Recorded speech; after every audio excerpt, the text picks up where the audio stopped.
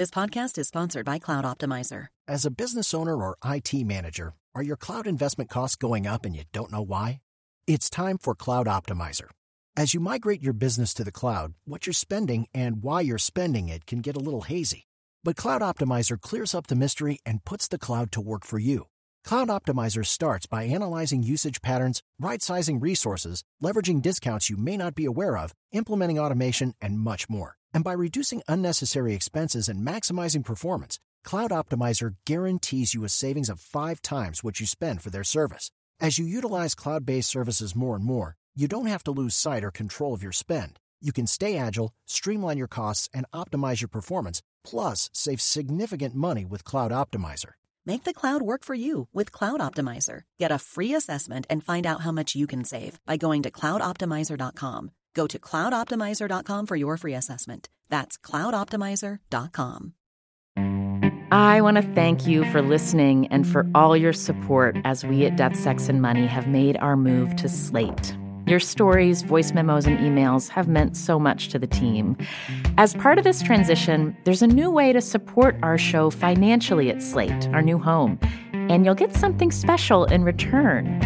Subscribe to Slate Plus, and you'll not only support our work on Death, Sex, and Money, you'll get access to new benefits, including listening to us and all of the other great shows Slate makes, like Slow Burn and Decoder Ring, without any ads or sponsor breaks. To subscribe, just click Try Free at the top of the Death, Sex, and Money show page on Apple Podcasts, or visit slate.com/DSM Plus to get access wherever you listen. Thanks.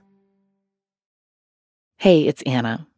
Earlier this month, as you probably know, Trevor Noah ended his 7-year run hosting The Daily Show. In his final episode at the desk, he said this. I always tell people, if you truly want to learn about America, talk to black women. Yeah, because unlike everybody else, black women cannot afford to around and find out.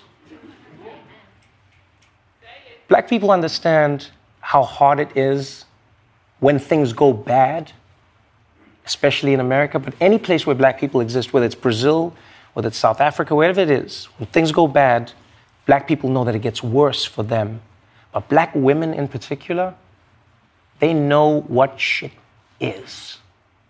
And he thanked some Black American women in particular. To black women who have taught me, all of them. I mean, the scholars online, the authors, everybody, the Roxane Gays, the Tressie McMillan Cottons, I'll remember the names. Listening to this, we were reminded of one of our very favorite Death, Sex, and Money episodes, one I wasn't involved in at all.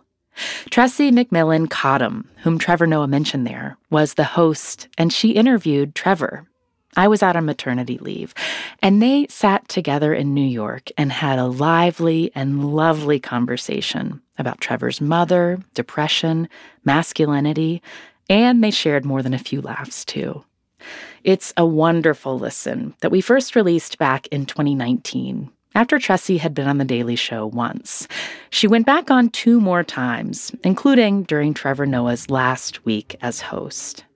And just a word about the content of the episode, suicide comes up in this conversation. If you are struggling, please reach out. The number to reach the Suicide and Crisis Lifeline in the U.S. is 988. People get too, sad about it. They get too, oh, no, you suffer from depression. Oh, Trevor. Well, it's let me hold you. We think we're being empathetic. Oh, let me hold you.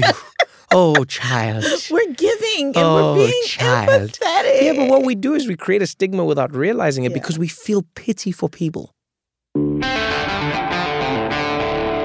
This is Death, Sex, and Money. The show from WNYC about the things we think about a lot and need to talk about more. I'm Tressie McMillan Cottom, in for Anna Sale.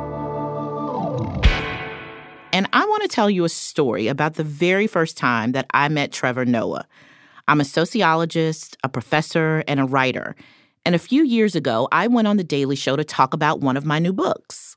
And I go home, and of course, everybody, is amped. And it's like, oh my God, how is it? Everybody wants to know how you smell. I get that question a lot, actually. How it's I very smell? Yeah, no, serious. How good Wow. does he smell good? Does Trevor smell nice?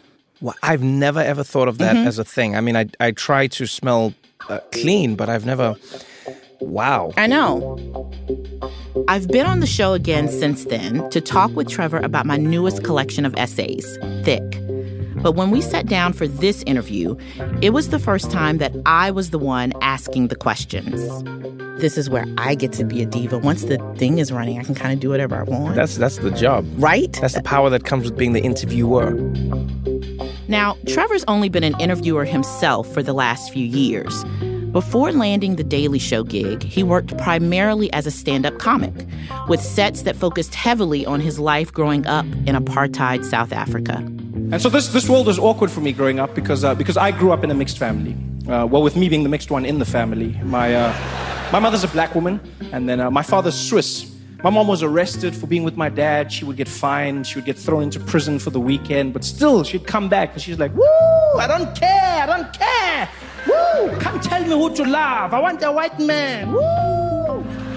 That's from Trevor's 2013 comedy special at the Apollo Theater. And in the 6 years since then, he has been busy. In addition to becoming the host of The Daily Show, he's continued to tour as a comedian, and then he found time to write a best-selling book about his family and childhood called Born a Crime. Much of the book is about what it was like for him to grow up as a perpetual outsider. And I wanted to know if, after the last few years, that feeling has changed at all. Do you feel like an insider anywhere these days? Does any place feel like home? Once you accept that you may not necessarily fully fit in anywhere you go, then home is where you are. But I'm still as much like, what's strange is if originally my outsiderness was defined by the color of my skin in a country that defined you by the color of your skin, now fame has replaced that. So now fame has made me an outsider in a different way. So now I do not have my anonymity when I go home. Right. People are glaring at me. They're like, there he is, there he is. And so in a way, I've become an outsider again in a different manner. Has that made fame stranger or more familiar to you? Because I think fame is actually one of the strangest things. Yes. I think especially for someone like you who likes to talk to people, because it feels to me like that's one of the first things it takes away from you. It does. Celebrity removes your anonymity. Like sometimes it's the weirdest thing. People will literally stop being themselves when I walk into a room if they know who I am. Yeah. You know, I was in a Dwayne Reed one time, and two guys were packing stuff on the shelves, and they got into a fight about it. And I just stood there and I was like, oh shit, this is going to be funny. This is going to be funny. You know? And they were just going through an argument. It was like, man, I told you you can't put that. Man, don't. And then the one guy literally stopped and turned. He's like, oh, hey. He's like, yo, it's Trevor Noah, man. Hey, man. Cut it out. And then they just stopped. Yeah. And I could not believe that my world stopped being as normal as it would have been because people knew who I was. That feeling of sticking out is all too familiar to Trevor. It was illegal for Black people and white people to marry under apartheid in South Africa. Trevor's very existence as a child was literally a crime. While he occasionally saw his white father, he spent most of his time with his mother. I was raised in the most powerful matriarchal society ever. You had a country where most of the men who were fighting against the apartheid government were either imprisoned or were fleeing to exile, or were in some way ostracized from engaging in normal society. And the women were holding it down. The women were holding it down. And so I grew up in that culture. I grew up in a culture where my grandmother was raising a family. My aunt was raising her family. My mother was raising her family. And all of these women raising their families single for different reasons, but raising them single nonetheless. So in my world, genuinely, I grew up with a warped sense of what the world actually is. And it must have been so bizarre for you to leave that bubble and see that the rest of the world did not see this at all. It constantly is. You know, my mother is fearless. She's fierce. She believes what she believes in. So my mother would tell me, oh, I'm going to dress sexy, or, I would, she'd tell me, oh, baby, before you were born, I'd be on the back of a motorbike with my ass out and living my life and I just understood that this woman was comfortable with all aspects of being a woman. Yeah. And I envy that in her. I still envy her till this day, because I didn't grow up with the same level of confidence. I was plagued by self-doubt my entire life. And so my journey is constantly trying to be comfortable in the space and in the body that I'm in. Do you think of your mom as your friend? Definitely. Yeah. Definitely. My mother and I have many different roles in our relationship. And I think it's very important for a parent to have that. She never wanted me to be a mommy's boy my entire life. And she always used to say to me, she said, the one thing I never want to do is create a world where you're one of those men who's married to his mother. As a Black woman who often dates Black men, on occasional Tuesdays, it's interesting.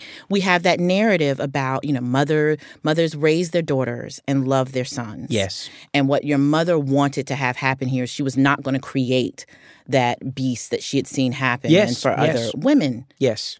It was never a love that was devoid of criticism. But one thing that I always loved about my mom, I hated being disciplined as a kid, but one thing I loved is she never made me feel like the discipline or my punishment diminished how much she loved me. My mother would say to me, I discipline you because I love you. I will tell you that you need to change these things because I love you. But when it came to praise, my mother just praised me for existing. She'd just be going like, look at you. I walk into a room and she's like, who's this boy? Oh, who's his mother? Who's his mother? She's like, man, his mother must be hot. Look at this handsome face. I think that was as much about your mother loving herself definitely as it was about loving you. Definitely. Of course you were amazing. She had made you. Exactly.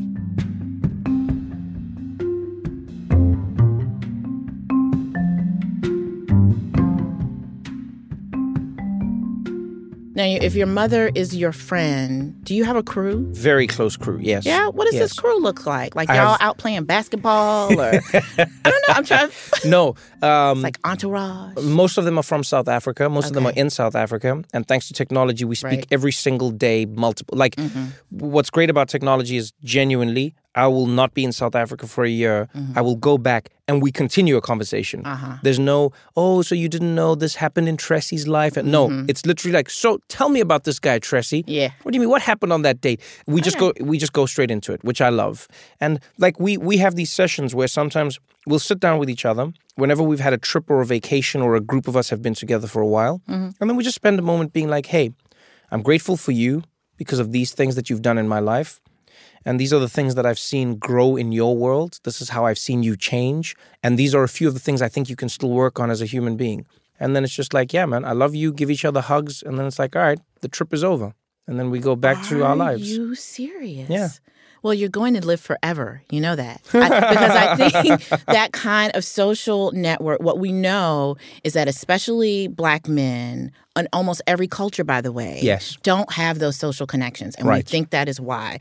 They die younger, they have poorer health, they're unhappy, because there are some things that you cannot get from your family. Yes. You cannot get from a romantic relationship that really does have to come from someone who sees the world the way you see it.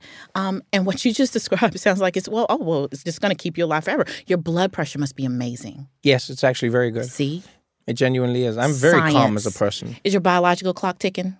You don't give it? And because I can see you doing your mom's thing and That's going, funny. Of course you're amazing. You're me. That's amazing. Yeah. I'll be honest with you, I think one thing I'm enjoying right now, and maybe it's the silver lining of social media I choose to see, but I'm loving how we celebrate that now with men. Like you see them like celebrating dads who are being what people would have considered a few years ago extra as dads, you know? Playing with their daughter's hair and dressing up with their daughters and dancing to Beyonce's routines with their daughters. You're going to be so good at doing hair? Yeah, are you kidding me? I'm going to be. I'm amazing at doing hair. What can you do? Amazing. What can you do? Girl, you want to blow out that'll blow your mind? Actually, yes, I do. You must understand something about me. First of all, I had a giant afro. I had cornrows. I've relaxed my hair. I did see this in the book. Let me tell you had something. A bad relax. Let me tell you something now. If you want to relax your hair, which I wouldn't recommend, but if you do, and you want someone who's not going to burn your scalp, you come to me. Shut up.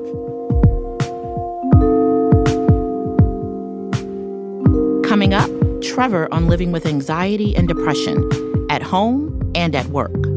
The head writer at The Daily Show, Dan Amira, I told him one day, I said, hey, buddy, You're going to struggle to see me at work on time in the mornings. Sometimes I'll be on time. Sometimes I'll be early. Sometimes I'll be 15 minutes late because I'm suffering from depression. And sometimes I do not see the purpose of getting out of my bed or living life. And he was like, wait, what?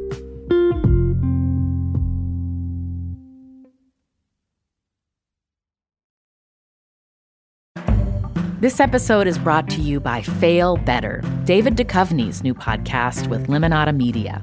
On Fail Better, David, who has experienced both low and high-profile failures throughout his life, explores the vast world of failure, how it holds us back, propels us forward, and ultimately shapes our lives. Each week, he will chat with guests like Ben Stiller, Bette Midler, and more about how our perceived failures have actually been our biggest catalysts for growth, revelation, and even healing. Through these conversations, he hopes listeners can learn how to embrace the opportunity of failure and fail better together. Fail Better is out now wherever you get your podcasts. Hey guys, it is Ryan. I'm not sure if you know this about me, but I'm a bit of a fun fanatic when I can. I like to work, but I like fun too. It's a thing. And now the truth is out there. I can tell you about my favorite place to have fun. Chumba Casino. They have hundreds of social casino style games to choose from with new games released each week. You can play for free anytime, anywhere. And each day brings a new chance to collect daily bonuses. So join me in the fun. Sign up now at ChumbaCasino.com. No purchase necessary. VGW. Void where prohibited by law. See terms and conditions. 18+. I'm Shankar Vedantam, here to tell you about a great mystery. That mystery is you. As the host of a podcast called Hidden Brain, I explore big questions about what it means to be human. Questions like, where do our emotions come from? Why do so many of us feel overwhelmed by modern life? How can we better understand the people around us? Discover your hidden brain. Find us wherever you get your podcasts. We have had a lot of exciting new things to share with you about the show recently, but this might be some of our biggest news yet. Death, Sex, and Money is officially going to be live in New York City at the Tribeca Festival on June 11th. And I want to personally invite you to the live taping we'll be doing with the legendary journalist Kara Swisher. If you know Kara's work, you know her ability to get people to tell her things is unmatched. And she does it in her signature hard-charging way. She's not afraid of things getting a little combustible. I have a slightly different interview style, so we're going to talk about that and play around with that in experimental ways that I think will make this a special show unlike any of our other live shows up to this point. And it's not often that I get to do a live Death, Sex, and Money show in New York, so I really hope to see you there. Whether you're in the city, on the East Coast, or just been looking for a reason to visit New York City, come on June 11th for this show. You can get tickets now at tribecafilm.com/deathsexmoney. We are so excited to see you there. This is Death, Sex, and Money from WNYC. I'm Anna Sale, and we're replaying a 2019 conversation between Tressie McMillan Cottom and Trevor Noah. The episode was recorded in the run-up to the 2020 election, and the conversation turned to identity and how Trevor Noah thought America was still not ready to elect a woman president. You know what I find fascinating, especially in America, the dynamics of how it's like rock, paper, scissors of like race and gender. Yes, it's like, okay, so this beats that, but then that beats that, and then that beats that. Ah. Because here's what I find interesting, and maybe you could help me with this. Here's the reason I genuinely think it would be harder for a woman to be president in America. Okay. Is because at the end of the day, when it all comes down to it, men stick together. Yes. And I'll be honest with you, one of the hardest things I've been struggling with in my life recently is trying to make sense of the fact that women are some of the biggest roadblocks to other women. Yeah. I had a close friend share a story of sexual assault with me. And I could not believe this had happened to her.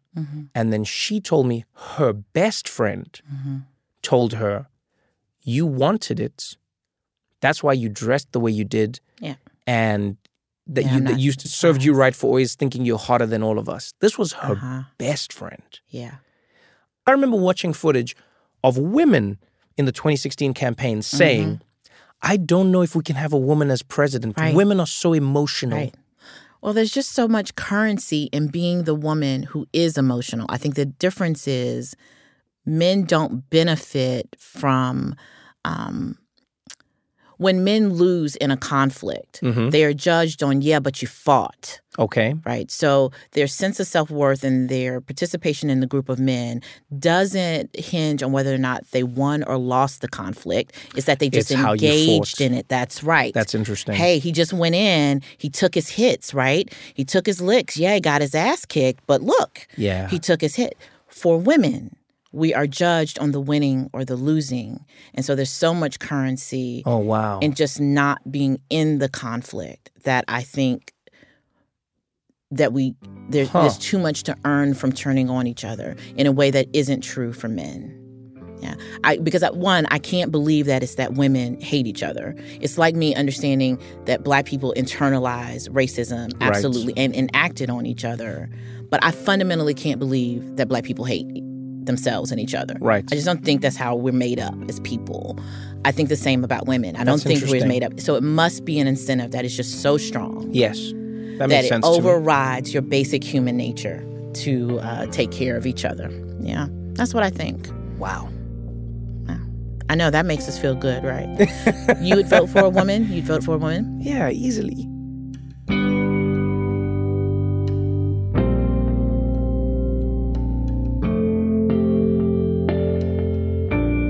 Having these kinds of political conversations publicly, that's just one of the many things Trevor's had to get used to as the host of The Daily Show.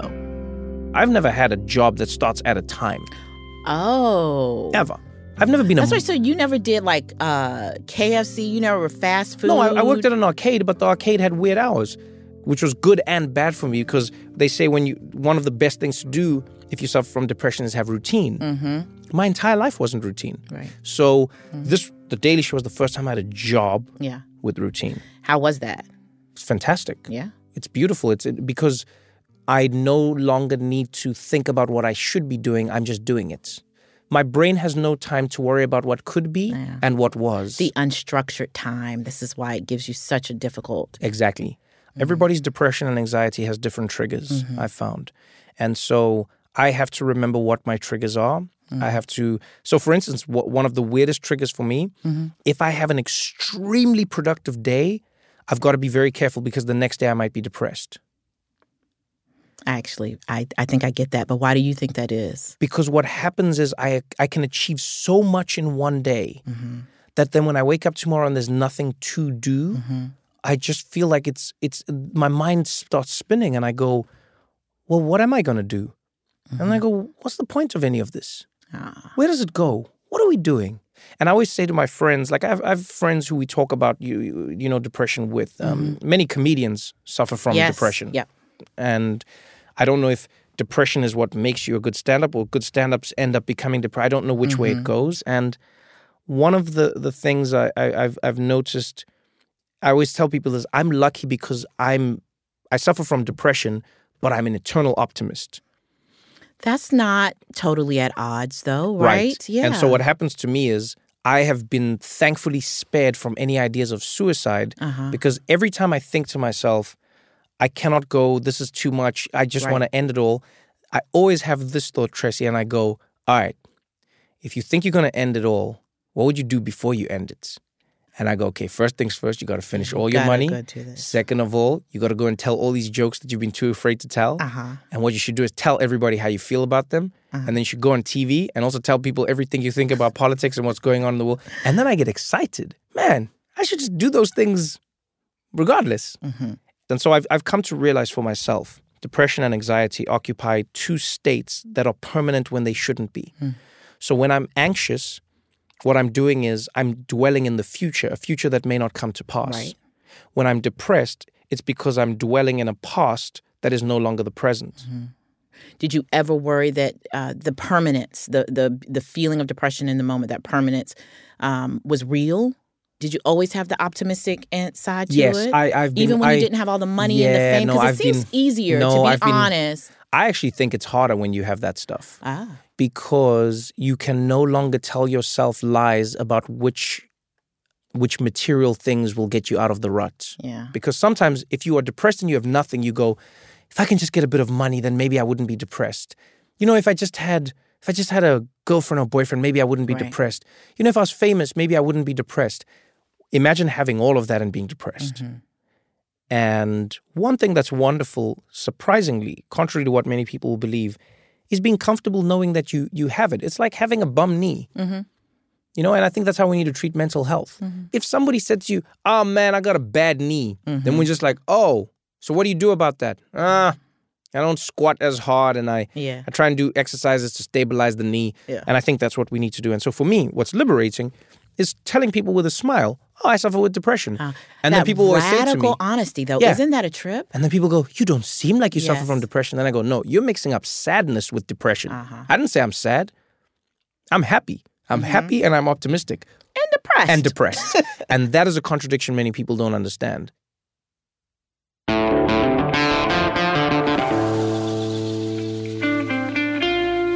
That's Trevor Noah with Tressie McMillan Cottom in 2019. Annabelle Bacon produced this episode along with Katie Bishop. You can catch Trevor Noah hosting the Grammys in February for the third time, or on his stand-up tour in cities across the U.S.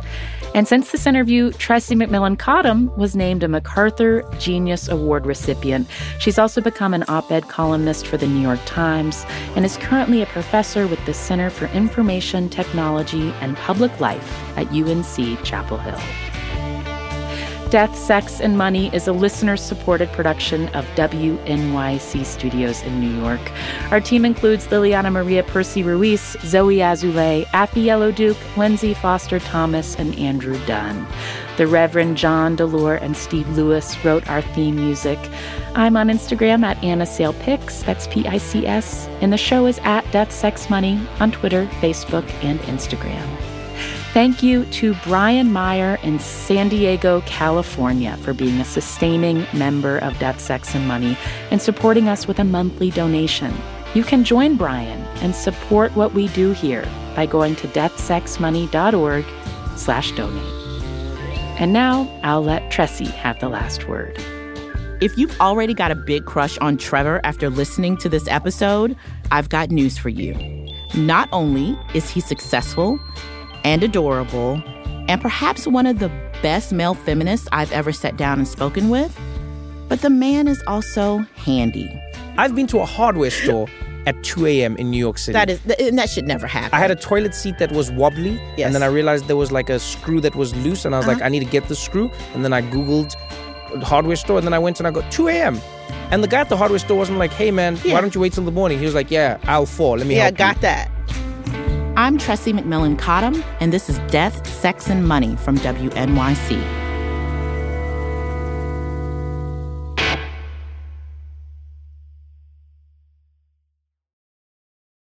Hello, it is Ryan, and I was on a flight the other day playing one of my favorite social spin slot games on ChumbaCasino.com. I looked over at the person sitting next to me, and you know what they were doing? They were also playing Chumba Casino. Coincidence? I think not. Everybody's loving having fun with it. Chumba Casino is home to hundreds of casino-style games that you can play for free anytime, anywhere, even at 30,000 feet. So sign up now at ChumbaCasino.com to claim your free welcome bonus. That's ChumbaCasino.com and live the Chumba life. No purchase necessary. VGW. Void where prohibited by law. See terms and conditions. 18+.